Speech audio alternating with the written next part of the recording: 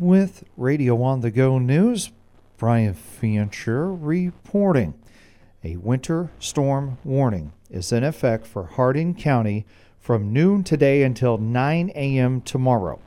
A winter storm warning is in effect for Hancock, Cerro Gordo, Wright, Franklin, and Butler counties from 3 p.m. today until 9 a.m. tomorrow. A winter storm warning is in effect for Floyd County from 6 p.m. today until noon tomorrow. And a winter weather advisory is in effect for Grundy County from noon today until 9 o'clock tomorrow morning.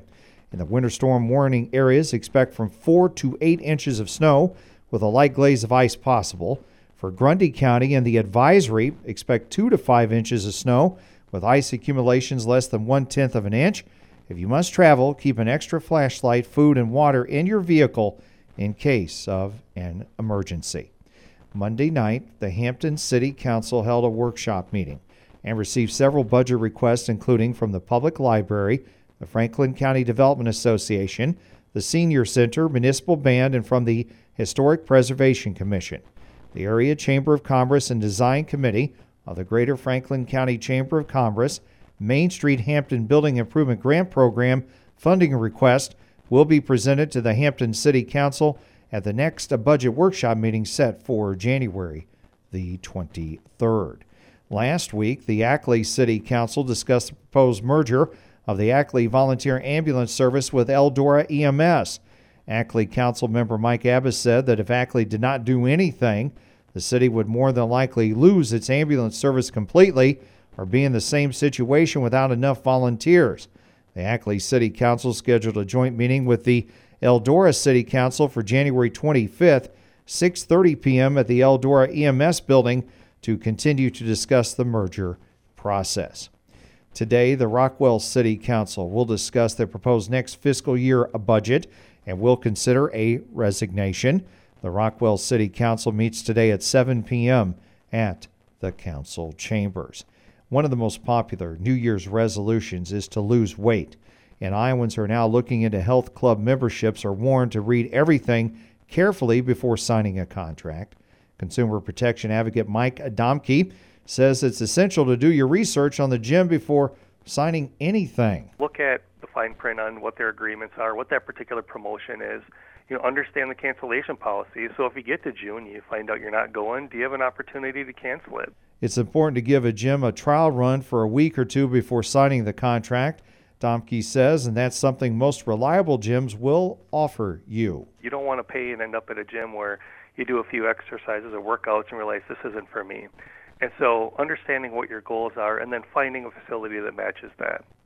Now, if you're not careful, he says, you could be on the hook for an expensive, lengthy contract, so know what question to ask first. Is there an initial sign-up fee? What is the monthly fee? What is the cancellation? What is the term?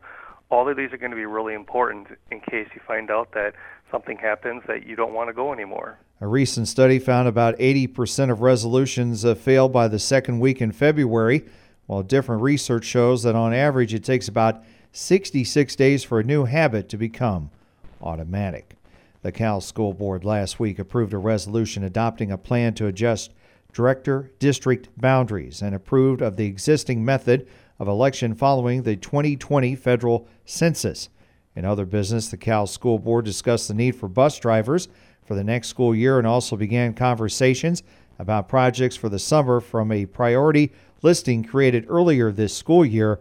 No action was taken by the board on these items.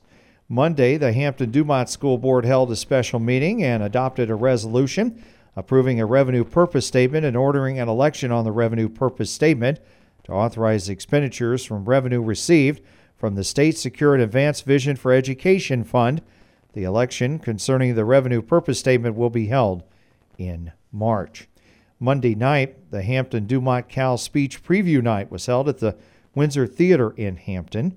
45 students in grades 9 through 12 presented various entries to be performed at the District Large Group Speech Contest to be held Saturday at Mason City High School.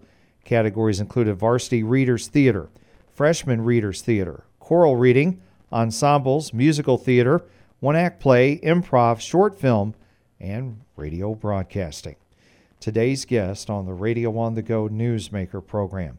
National Weather Service meteorologist Rod Donovan, who will discuss the rare occurrence of tornadoes in the state earlier this week and the winter storm to impact most of Iowa later today into tomorrow.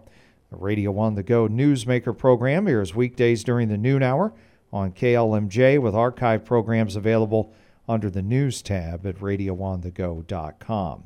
And one weather-related announcement to pass along on Radio on the Go: Iowa Falls Alden school buses will be on hard surface roads only for today.